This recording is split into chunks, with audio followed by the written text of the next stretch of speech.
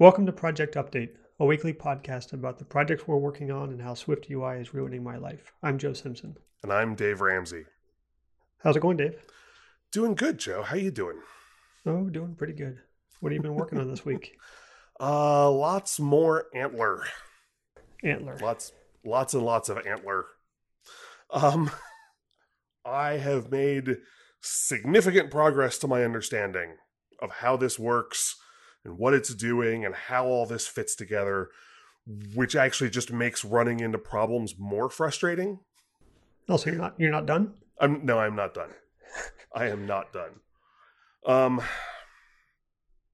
So to get some of this, it helps to understand a little bit about the way that parsers work.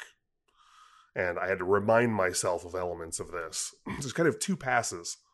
The first step in the parsing process is often referred to as lexing, or tokenizing and lexing. And so it's going through and just chopping up the text into smaller bits based upon kind of what you know about them at that moment without worrying about the larger context. Okay, so this is a word. This is a integer. This is a floating point number. This is an open parenthesis. This is an addition symbol. That kind of thing. Mm-hmm. And you just kind of chunk the text up into those little bits. And then after that, you then go through and apply a series of parsing rules that say, oh, so immediately after an open paren, a plus is not valid. We're not expecting an operator after an open paren. We're expecting an identifier, a word, or maybe a number, or something like that. And so it can then look at these things and know that, the square braces after an identifier, square brackets, after an identifier is for array operations. Mm-hmm. But in a series of function calls, it's for optional repeating things, like FileMaker can do. And so it can then start applying context after the fact. And I kind of screwed all this up, at least partly because Antler does it in a weird way. When you write the grammar for the language that you're parsing, at the top of the page is all the parser rules. And at the bottom of the page is all the lexer rules. And so, even though I knew lexer's actually running first, my brain didn't really internalize that yet. And so, I was thinking, the one that I've been working with the most right now is looking at escaped identifiers.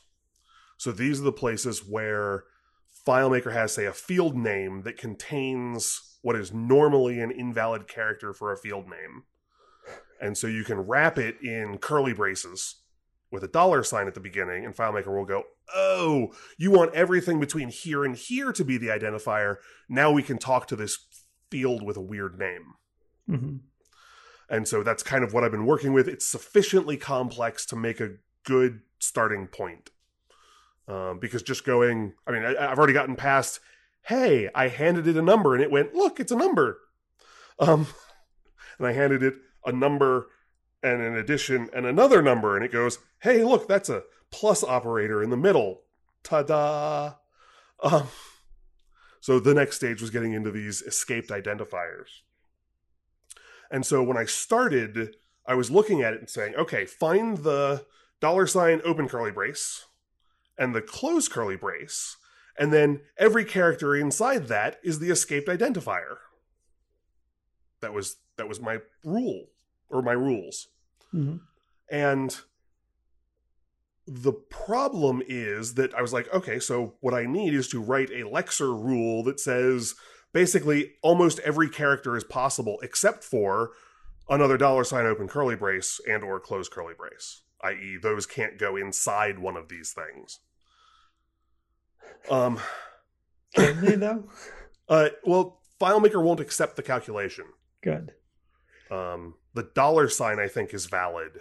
But once you get into dollar sign, open curly brace or close curly brace, it won't even let you type it in. Like, it doesn't parse What about other in just their curly parser. braces without the dollar sign? I know the closed curly brace doesn't. I don't know about the open one. I mean, granted, this is already something that's annoying and people shouldn't be doing in the first place. But Yes.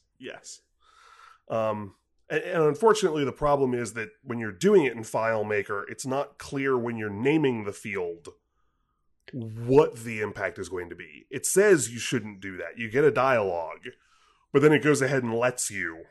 mhm. And I think that dialogue would be more effective if it said, every calculation that you write that talks to this field is going to have to do this to it. And you're going to find that really annoying. So don't. But I don't know. Maybe that's why I haven't written my own FileMaker. Mhm. I'd put in error messages like that and everybody would hate me. So I thought, to a certain degree, again, even though I knew that the lexer runs first and then the parser runs, that I could use these rules cooperatively and say, find the thing at the beginning and then find the thing at the end, and everything in between is the escaped identifier. And the problem with doing that is then I need a lexer rule that basically says any sequence of characters, basically, works here. And the problem is, if you have a lexer rule that says that, the lexer runs first. So that rule basically eats anything, including like operators.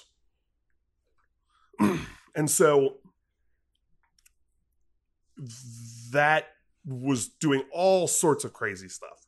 Mhm. So the trick was to get back to kind of a more core understanding, is go through with the lexer and break it into words and numbers and operators and white space. And then in the parser, I can say, find the dollar sign open curly brace and the close curly brace. And in between that is a sequence of almost any token that we've already identified. And then And run so a it could lecture be on that. No. No? No. Because the lexer's already run. Basically, everything gets lexed at the beginning. Oh, so you can't call the lecture multiple times. You can't lecture, then parse, then like I micro. could theoretically, I could make multiple grammars and then effectively have multiple parsers. But in theory, I should be able to do all of this with a single parser. But to a certain degree, that's we'll get into that problem because I play with that exact issue a little bit later in what I'm messing with. So what's really cool there then is I've got these categories of tokens. I'm like, this is an operator. And I don't really care what kind of operator it is. It's a plus, a minus, a multiplication, a division. I don't need to do the math. And so I don't need to worry about the difference. But when you're doing one of these escaped identifiers, operators are valid as part of the identifier. But I'll also have the ability to set up a slightly different rule that says that when I'm building a normal identifier, like a normal field name, the operator is not valid.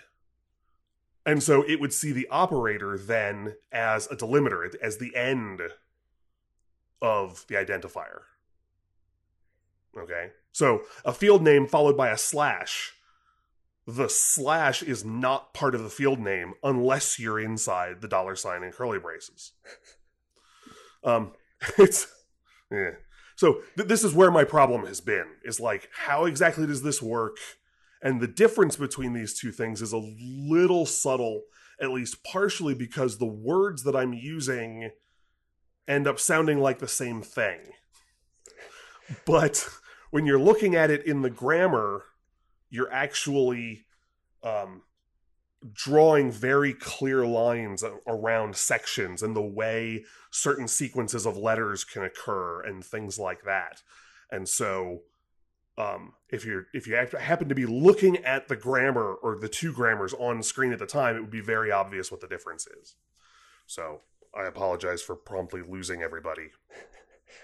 So I started making progress there, and that's kind of chunking things up in kind of the way I want. And I know this because there's some basic output functions that are like debugging functions for just saying, write this thing out with groupings of the way the parser understands it after running.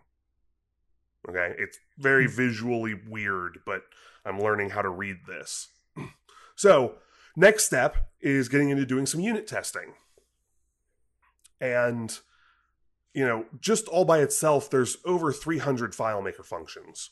So, to really do this right before I'm done, I'm going to have over 1,000 unit tests. Because I want to make sure that all of these things work even when weird combinations happen.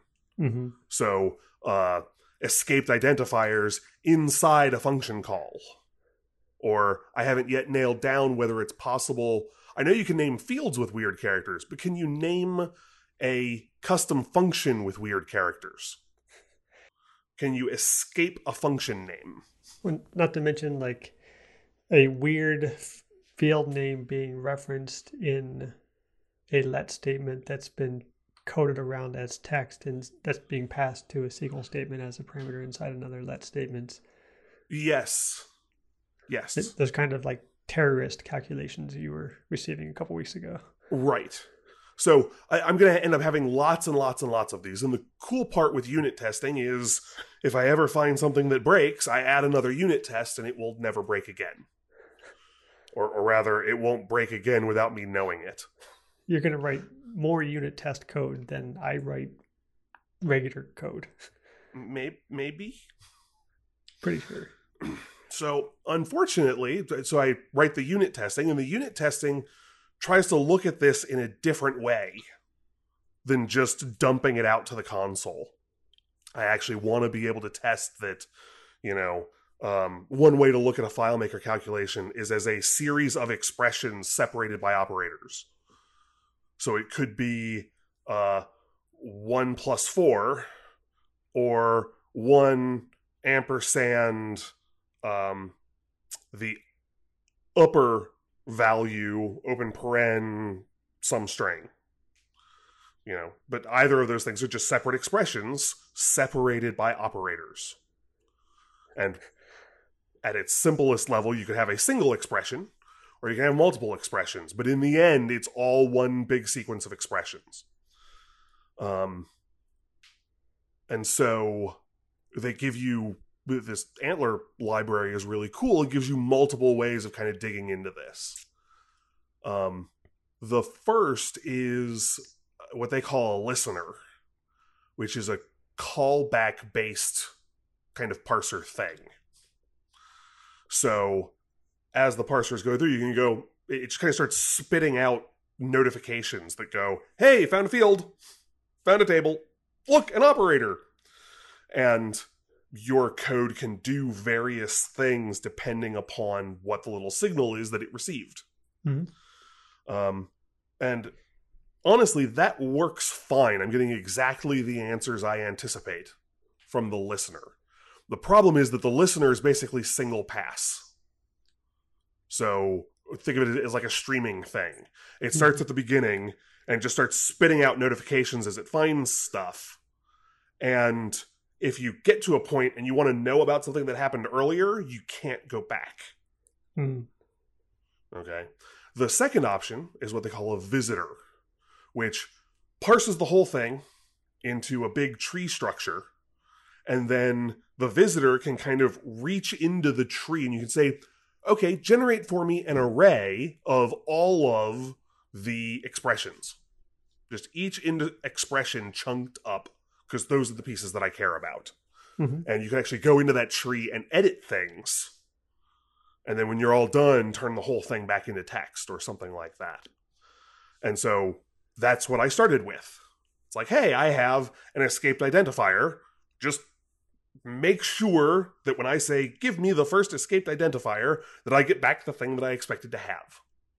It's generally how the unit tests are written, because it allows you to kind of ignore everything else that happens in the calculation and just ask for one little element, which is great for unit testing.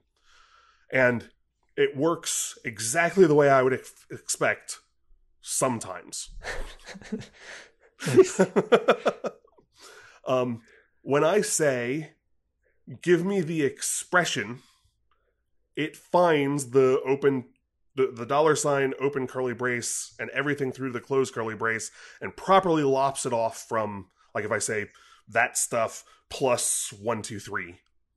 It separates out that $, open curly brace to the closed curly brace. It grabs that chunk of text and goes, ha-ha, an expression. But the thing is, my parser has rules that say the part inside there is actually an escaped identifier. And so when I tell the unit test to say, hey, where's the first escaped identifier? It goes, yeah, I got nothing. Empty string. But you had the thing. And even worse, as part of doing this testing, I wrote a listener.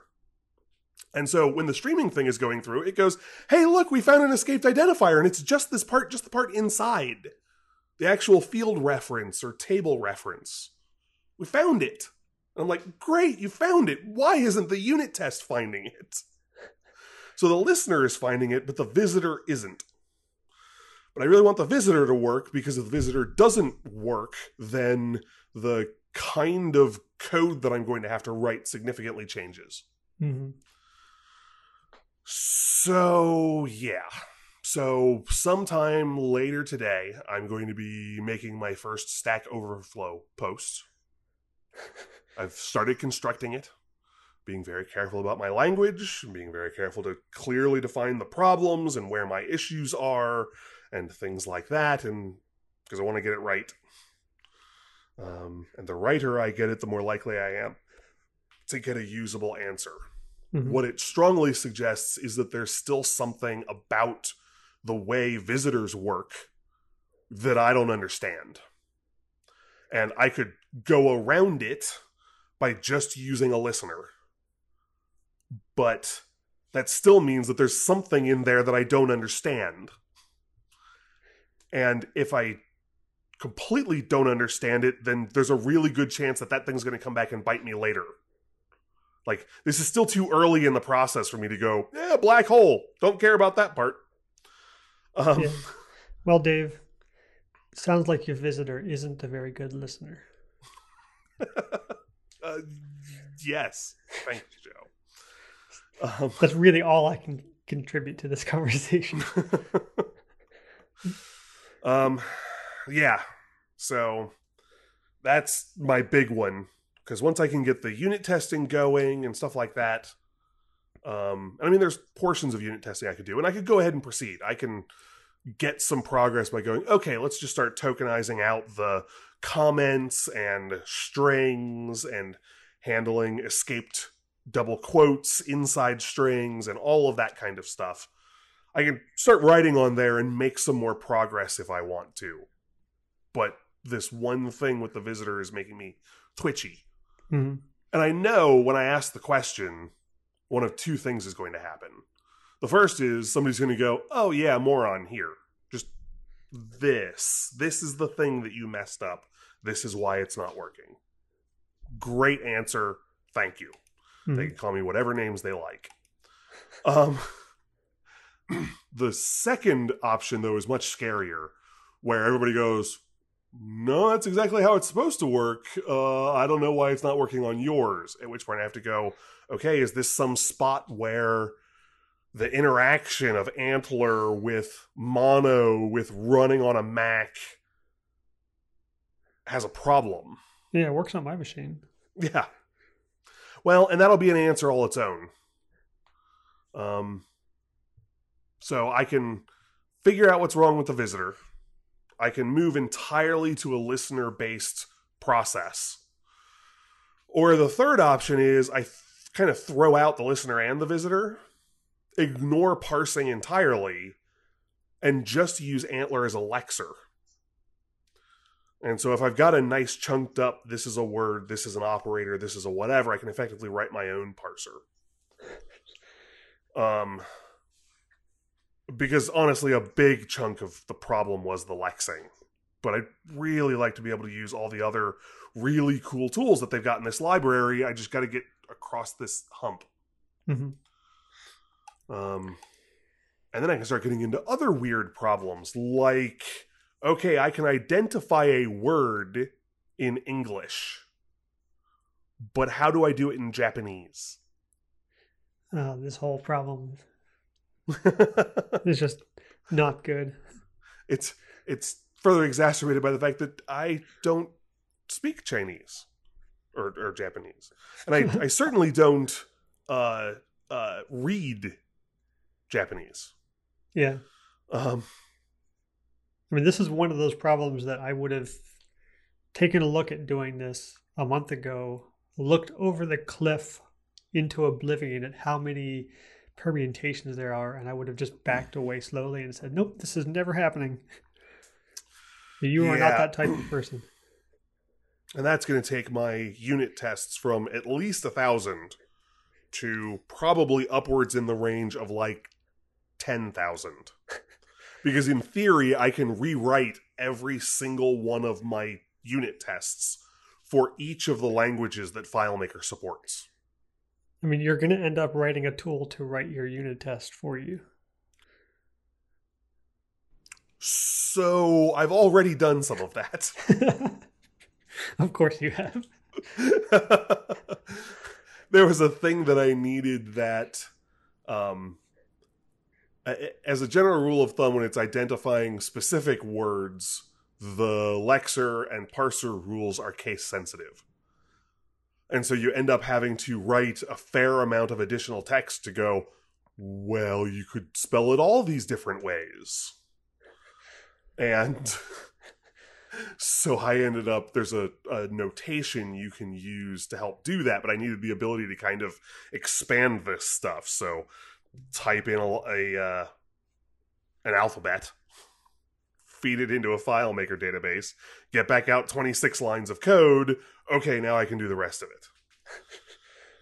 Nice. There was another section to that. What else did I do in there? There was another whole table there that I wrote. I'm curious now. Where did that go? Oh, because I'm doing all this on the laptop. That's the other thing, is I've kind of kept it isolated from the main project that I'm mostly doing on the desktop, writing it all on the laptop, and also along the way getting used to spending time on a smaller screen, which will give me some flexibility later if I want to get out of the office some more, which would be nice because I'm just not used to doing development on my laptop anymore. And the more I keep not doing work on my laptop, it's self-reinforcing. Yeah. So this project is happening on my laptop, the exploration of Antler, and the rest of the project is kind of happening on my desktop. And that leads into another fun little problem, which is I'm afraid that I'm going to lose track of the other code. And not lose track like I'm going to lose it. It's all in hosted version control and things like that. It's not going to disappear. But there's a mental process in getting into a project, and particularly in getting into new languages that I'm not necessarily fluent in. And so I had this alternate custom Electron that I designed that was using C# in the back end and WebKit and things like that in the front end, and doing this JavaScript HTML development, and all of that was working, and I was making good progress, and I was really understanding what I was doing, and I have now set that entirely aside to play with Antler. And I may have to break it up some and go, even if I bump into a stumbling block on Antler, I'm going to go back to the other code and just write on it for like a week. And then come back to Antler and keep going, because, losing a month on the main code to write the parser, which is about what I was expecting, is not all that terrible. But if that stretches longer, it may severely hamper my ability to get back into this. It's just another slowdown. Hmm. I don't really want that, but I need this antler stuff to progress. And unfortunately, I can't blame it all on Apple. I wish I could. This is all Apple's fault. Apple broke Antler, and I don't have to worry about it anymore. Yeah. Is that how that works? Joe, on the other hand, you you have an excuse for why your project is not progressing that way, yeah? Do I? I don't know. Well, you can certainly pull out the excuse. You have a reason. Whether it's an excuse is a secondary question. I mean, if Xcode was a mirror, I would look into it and just see myself. Anyway, so I have been working on. I've been really bad at working on anything other than the one thing that doesn't work, which is a bad way of doing things. I resemble that remark. So I should have spent all last week working on other interfaces, doing some of the reporting stuff, working on some of the CloudKit stuff, anything else other than trying to fix the modal data entry issue that I spent pretty much the entire week on. So I want to basically talk about everything that I have done and where I am now and what my plan is. So, from the most basic standpoint, what I am trying to achieve seems super easy. In fact, it is super easy. I had it working in UIKit months ago. I still have it working in UIKit. I can re-implement it in UIKit, aside from the weird auto layout stuff, in about an hour. Like, all of this is really basic stuff.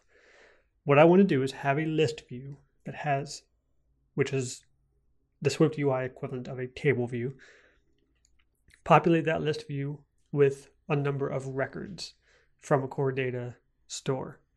Each one of those, you can, I guess to create those, there's a add button at the bottom that brings up a modal window, which in UIKit uses the modal segue. And you just segue to another view controller, pass in anything you need via dependency injection, have a done button, have a cancel button, that type of UI. Enter some data, hit done, save it to the core data store, close the window.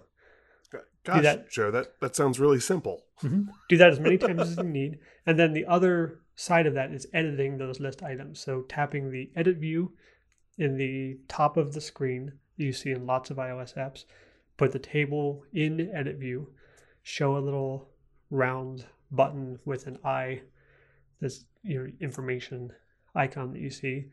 Tap that to reopen a modal view populated with that record's data so you can change it and then hit cancel or done to close it. Really basic stuff. Like every iOS app can do this really easily, except for mine, apparently. Oh. And from what I can tell, this is mostly to do with the sheet modifiers, how you open a modal. It's just broken. It's either the sheet modifier is broken or something about the way that the modal is being created and then never updated properly just isn't working. But over the last couple of weeks, I have working versions of that stuff. I can add stuff, no problem. But sometimes when I use the add modal, it breaks the table view edit button and makes it so that you can't toggle into edit mode, or you can't reliably toggle into edit mode, or if you do, you can't open the edit modal.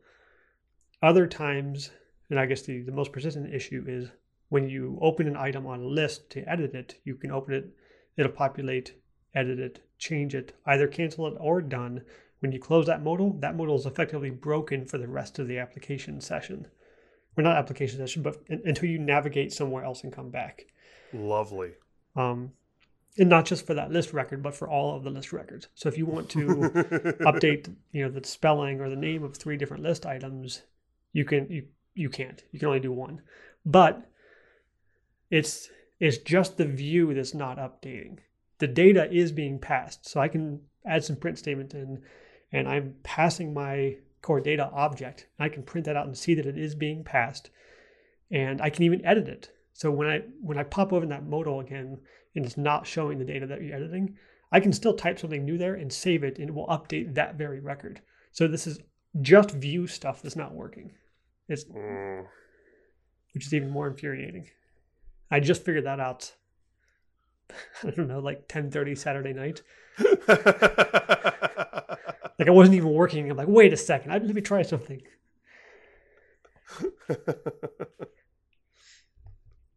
So yeah, I've tried a lot of different stuff with this. My initial approach was one view, so one edit view that can handle adding records or editing records with some basic, if then logic. You can pass it an optional record to edit, and if there is nothing to edit, then it just creates a new one. Pretty basic stuff. And I had one sheet modifier that you would it had a little bit of conditional in it to either pass it a value or not. And so that was where I started.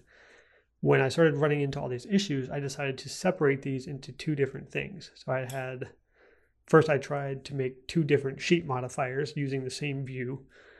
And the way, I guess when I say sheet modifier, basically there is no Swift UI equivalent of just calling a function to open a view in another window. That just doesn't exist. What you do instead is create a Boolean variable marked as a state variable. And then when you declare the sheet, you tell it what bool that it's watching. And if that bool is set to true, then it will present itself. And when you set it to false, it will dismiss itself. And you see this a lot throughout Swift UI. A lot of different controls work that way. And that's really cool if they can get it to work reliably, but so far they haven't. So I tried, having an open add modal, open edit modal, separating them into two different bools in case they were interfering with each other. And then I tried separating them into totally different views. So I, stripped all the code down to the most basic stuff. The add view can only do what it does. It doesn't have any of the conditional stuff for editing and vice versa. So I ended up with two different sheet modifiers and two different views, each doing their own stuff. And they were still kind of interfering with each other. And I posted some stuff on Stack Overflow last week, and somebody recommended that I take all of the sheet modifiers. Like I'd already known to take them out of the list view. The most intuitive thing to do is to attach the sheet modifier to the button or the whatever element you're tapping on to change the bool. But that's allegedly a known issue in list views and scroll views that tends to break. And I say allegedly because this known issue is not on the known issues list that I can find. But people keep saying that. I'm like, stop saying that. Show me a link if it's a known issue. What radars have you filed? But so, I had my modals outside of that, and somebody recommended I put them all the way outside of the navigation view, which is the top view in my list view hierarchy. So I put them outside of that and then attached them to basically some text elements that have nothing to display, and then the text elements themselves are hidden. So now my top element is just a VStack that contains a navigation view and two hidden elements.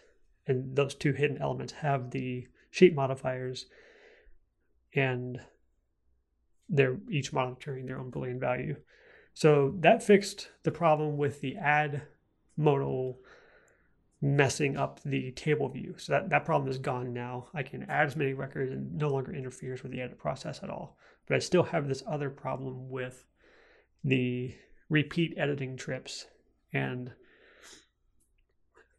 I spent time Saturday night just throwing different stuff at it. I tried to get rid of core data entirely, like just re-implement the entire thing with just passing a string. And even a regular string doesn't get reprinted to the screen. Even though I can print it in the console when the modal opens, the code that is supposed to be repopulated in the text field never gets called.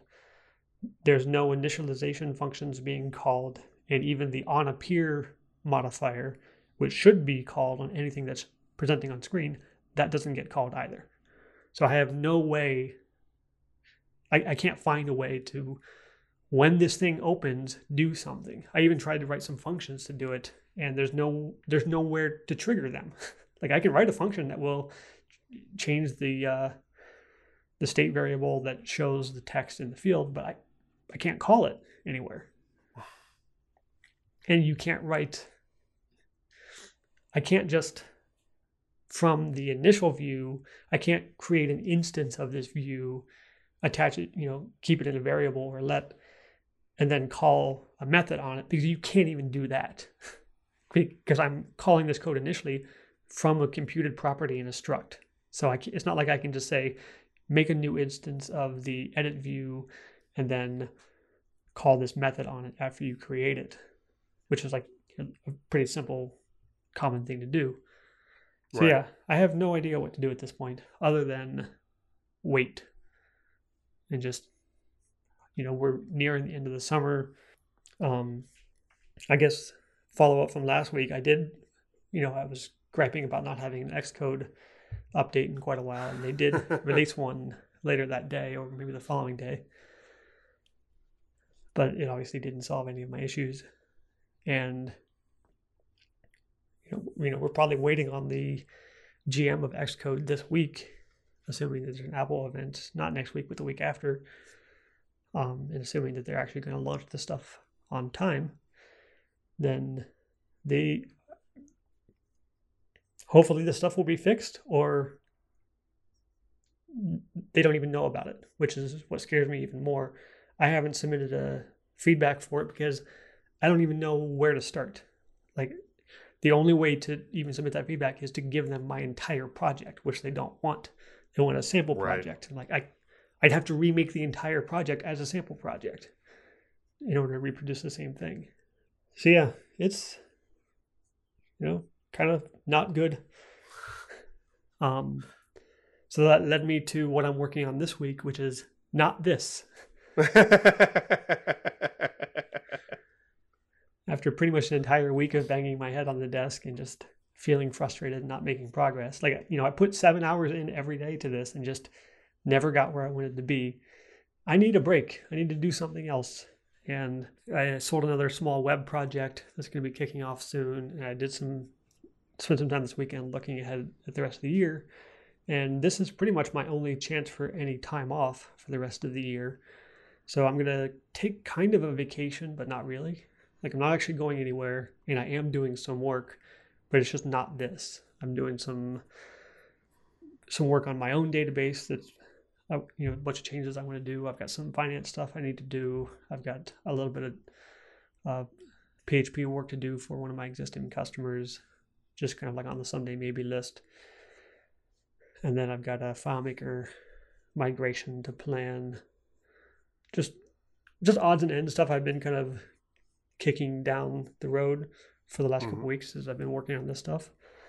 So I'm going to take this week and just get some small victories and get some rest and maybe regain some sanity and confidence, and then maybe wait for an Xcode GM and try again.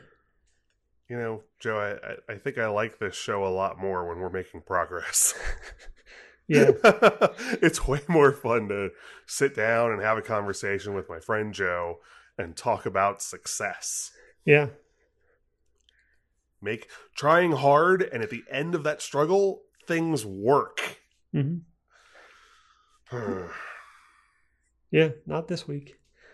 No. I think we'll have some of that next week, though. We have a special guest lined up for next week. That's right. But yeah, this week is just sadness and tears. So on the Stack Overflow topic, you mentioned that you were going to post your first question there. It may sound weird that we're both longtime developers, and Dave never posted on Stack Overflow. I only recently did, and I think that just represents the type of work that we're used to doing versus the type of work we're doing now. Because I've never posted on Stack Overflow because I've always been able to find the answer to my question on everything I've ever worked on. Yeah, usually on Stack Overflow. Yeah. Like the question I have is one that's been asked 100 times. Mm-hmm. And so I just need to read 8 or 10 of those answers and go, oh, okay, great. Yeah. This is especially true with Unity stuff. And even the other iOS stuff I've done. Like UIKit stuff is old and boring now. Like it's incredibly well documented. There are tons Hmm. of solutions to every problem you can think of, and that just doesn't exist yet for Swift UI. So I posted, I think, 4 questions in the last 2 weeks, and finally have enough Stack Overflow, I don't know, brainwashy currency to be able to upvote stuff for the first time. But I did notice Yeah. some weird stuff that just some weird behaviors that I never noticed. So I post a question, somebody posts a potential answer, and it, kind of but not really solves the answer, and then they delete it. Like if they don't What? get the answer accepted, they just delete it. I guess that because they don't want it on their record of like bad answers or incomplete answers. I'm like, what's the value of this? Are you more concerned with your reputation on Stack Overflow than solving problems? And if so, then please go away and don't speak to me. But I mean, I wish there was a way to like Huh. auto ban people who were only interested in increasing their Stack Overflow crap. Like I just don't care about this stuff. I'd much rather have a long conversation where somebody can read through all the different reasoning that went about finding a solution than just here's the code to copy and paste. Yeah, gamifying systems almost always has weird interactions that you don't expect. Mm-hmm. Um, people who, I mean, the fact is, I can't upvote an answer. Yeah. I don't have that privilege yet. As a matter of fact, I have to ask questions to get the points to be able to upvote answers. So I've been getting phenomenal use out of Stack Overflow for years Mm-hmm. and have never been able to actually contribute to the community in any substantive manner because I'm not permitted. Yeah. That's exactly Just where I was. weird. And then I compare this to other places like the FileMaker community where sure you can ask a question that's been answered before and somebody may post a link to it, but more often it's a new conversation. It's a new Mm-hmm. like particularly because FileMaker updates every year and things change. So sometimes it's worth having that new conversation. And then also stuff like the Oculus forum, the developer forum, where it's like their SDK has moved so fast over the years, it just doesn't even make sense to look at the old questions. The technology is moving so much faster than other types of developments. Like the API, like if you diffed the API from 2015 and today, there's probably not much that's left. It's probably entirely rewritten by now. And then stuff like Unity, where it's just like, stupid questions welcome, which is kind of weird for the gaming community because the rest of the gaming community does not like stupid questions. Yeah, there are imperfections in the FileMaker community, but Mm-hmm. it is really one of the best developer communities I've ever seen. Yeah. Just, people periodically get slightly annoyed, but it's nowhere near what happens in other communities. Like, just as a general rule of thumb, somebody will be perfectly happy to answer that question. And that community doesn't even have the weird currency. They did for a Like, while, yeah. yeah, but there's no substantive point system that means anything, that unlocks new privileges. You just had a rank, right? Well, no, for a while there was like so many upvotes and stuff got you unlocked badges and stuff. But I think they might have gotten away with that with their new system. Hmm. I don't know. I haven't posted anything in years because I just text my friend Mike if I need to know something. Direct line. Now, Mike was community member of the year at least once, so it's effectively no different from what he was normally doing. But it's like, which inbox do I want to spam? So yeah, what do you? I guess that's kind of what I'm on this week. What are you gonna do this week? Well, post that Stack Overflow question, and in a perfect world, I will get a great answer really quickly. What was the response time on answers that you were seeing? Was it pretty quick, or?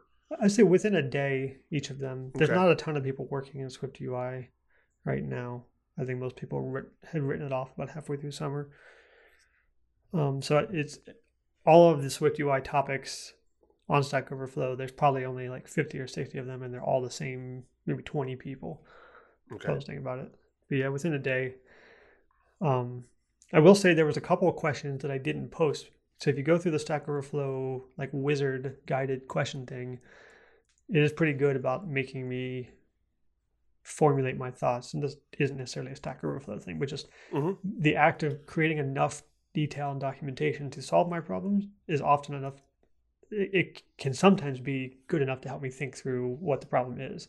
So there were several things that I was writing a question and got about halfway through it and solved my own problem.